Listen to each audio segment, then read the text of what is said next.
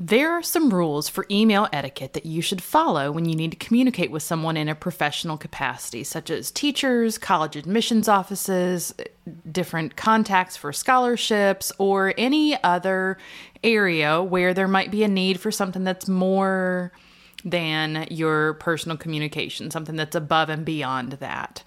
These rules will help you make the best first impression, and you're also making sure that you are showing respect to that person that you're communicating with.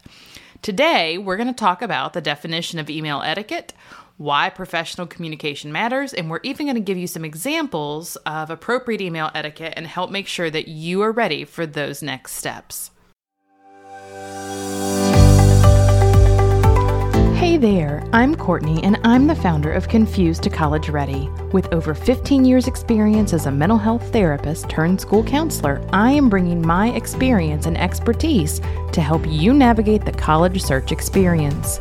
My goal is to serve students and their families and unlock the secrets to college searching. Stay tuned.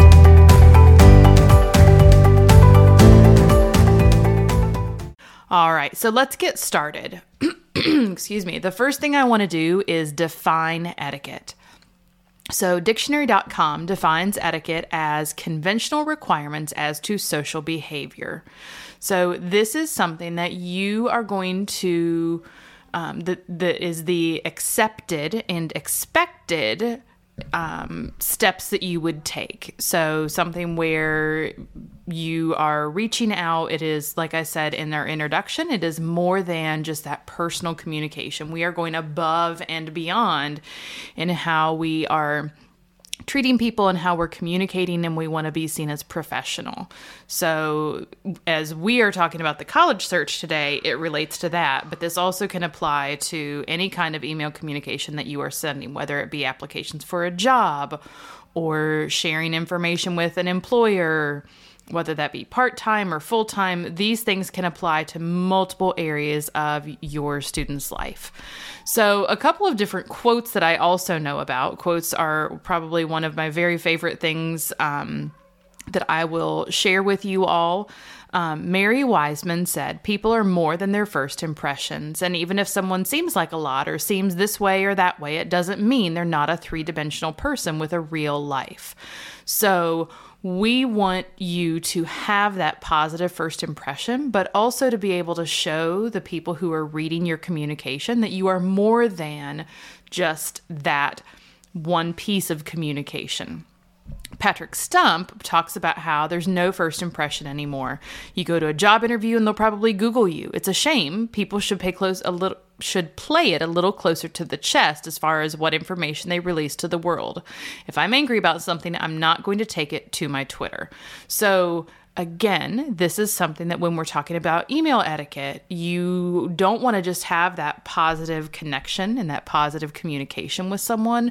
You want to this is a bonus tip, really.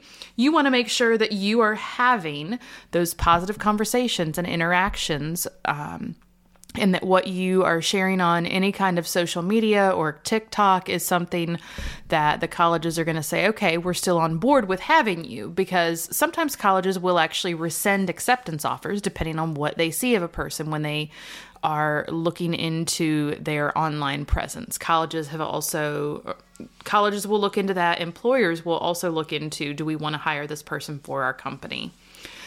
So when we talk about the impact of etiquette on your college search, it really is looking at, how am I treating others?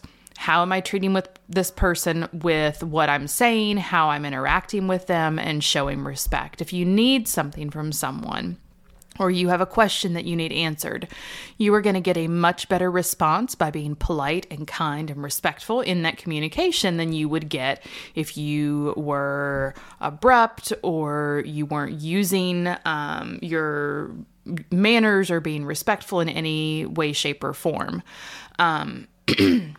When college admissions officers are having conversations with people, they are going to be evaluating, just as you were evaluating them from your first interaction, they're evaluating the student. How are you communicating with them? Did you use proper spelling, or were you using text spelling? For example, for the word through, did you put THRU, or are you spelling the word through out? Through in your communication. Are you using text speaks for thank you? Are you putting a TY or are you spelling it out? Some of those things are going to be really important as you are showing that you know how to have a professional conversation. They're evaluating your writing style and all of those pieces. So let's talk through how some of the people that we might communicate with during that college search and application process. So one of the first things that you're going to do as you are having any kind of contact with people in school, even when starting in freshman year, you're going to have contact with teachers and your school counselors. And so it is incredibly important. You want to start things off on the right foot. As much as first impressions are not everything, they are there. And that first impression that you have can make an incredible difference. You want to make sure that you treat people with respect. And I'm going to keep going back to that. That respect and being polite is such a huge part of what you're doing. You also are going to have, as you are talking to colleges, you might have someone in the admissions office, the financial aid office. This could be someone if you have a particular major that you are looking into. I know that when I was applying to college, this was a while ago, but I even wrote a formal letter to the dean of the department that I was applying to, just to introduce myself and to be able to let them know why I was interested and why I was passionate about their program. But I made sure that I was spell checking. That is such a critical piece to it. You don't want to send something with misspellings. You want to look at grammar check. If you are using Google Chrome, and I know that one of the things that we've talked about in another podcast is with your organization is being able to set up that Google account so that you can access things from anywhere. If you download the Grammarly extension, it's a free extension, and you actually are able to have that check your spelling and check your grammar as you are sending that communication so that you can be aware and ahead of things in not sending something that doesn't sound correct or isn't worded or saying what it is that you want it to say. The other thing I would do is I also would go back and reread your email, especially if there's something that you are frustrated with. You want to take a step away from that communication, and then you want to be able to go back to it later on. Give yourself some time to think, some time to process. Okay, what is it that I'm thinking of? Is this how I want to say it? Is this something that is worth me being able to address? And what is the benefit going to be in me addressing it or clarifying this particular thing? So you're going to have multiple people in the colleges that you are talking to. So what do we include in a proper email? So one of the things is going to be your subject. You don't want to send an email where you have information that you just are including whatever that content might be, that you just put your name in there. They're going to be able to see from the name on your email, they're going to be able to see who you are. So you want to make sure that your subject speaks to what it is that's going on and it is clear and concise. So if you had a question about financial aid, maybe you're going to put in there, Courtney Counts, financial aid question - scholarships, or something to explain what it is that you are specifically looking for. So that person knows what's happening. You don't want it to be just a one-word answer or just a one-word subject. You want to be able to, you don't need to give the entire thing. You also don't want to type your email in the subject line. You want to type the content of that email within the body of the email. So you're going to have who the email is going to. You're going to have your subject that is clear and concise about what you have, what you are wanting to address. You, spelling wise, we want to make sure that you are spelling out the words, not just using text spelling or what you would say in a text message or on any of the different social media apps. You're going to start your email with a greeting, "Dear so-and-so, comma, to whom it may concern." You want to have some type of greeting so that you are letting that person know that you are reaching out to them, not just starting out with whatever the content of the email is. You also want to make sure that you have that you are addressing that person by their last name. So you want to see, is there anything on the website? You're not just going to reach out to someone, particularly a doctor, or someone who is in that college process. You want to make sure that you're reaching out and showing respect. This is someone that you don't know. So, dear Ms. So-and-so, dear Mr. So-and-so. And if you don't know if that person has which pronouns they use, one of the things that you could look at is looking on the website to see if it shares that. If not, it could be a to whom it may concern type of situation. The other thing that you want to look at as your content is you don't want to have to send something that is rambling or going on and on and on. You want to be clear, you want to be concise, and give enough details to be able to explain the situation and be able to have your questions there. But someone that's working isn't necessarily going to have room or time in their schedule to be able to read a 3-page email about what's going on. If that's the case and you have that many questions, it might be worth sending an email that says, hi, I have some questions about attending XYZ college. I would love an opportunity to speak with you. I think it would be easier to go over some of this on the phone, and I would love to schedule a time. So then you have something that's convenient for you and it's convenient for that person. When you're reaching out to your teachers or your school counselors for letters of recommendation, dear Ms. Counts, I just wanted to request that you write a positive letter of recommendation for me.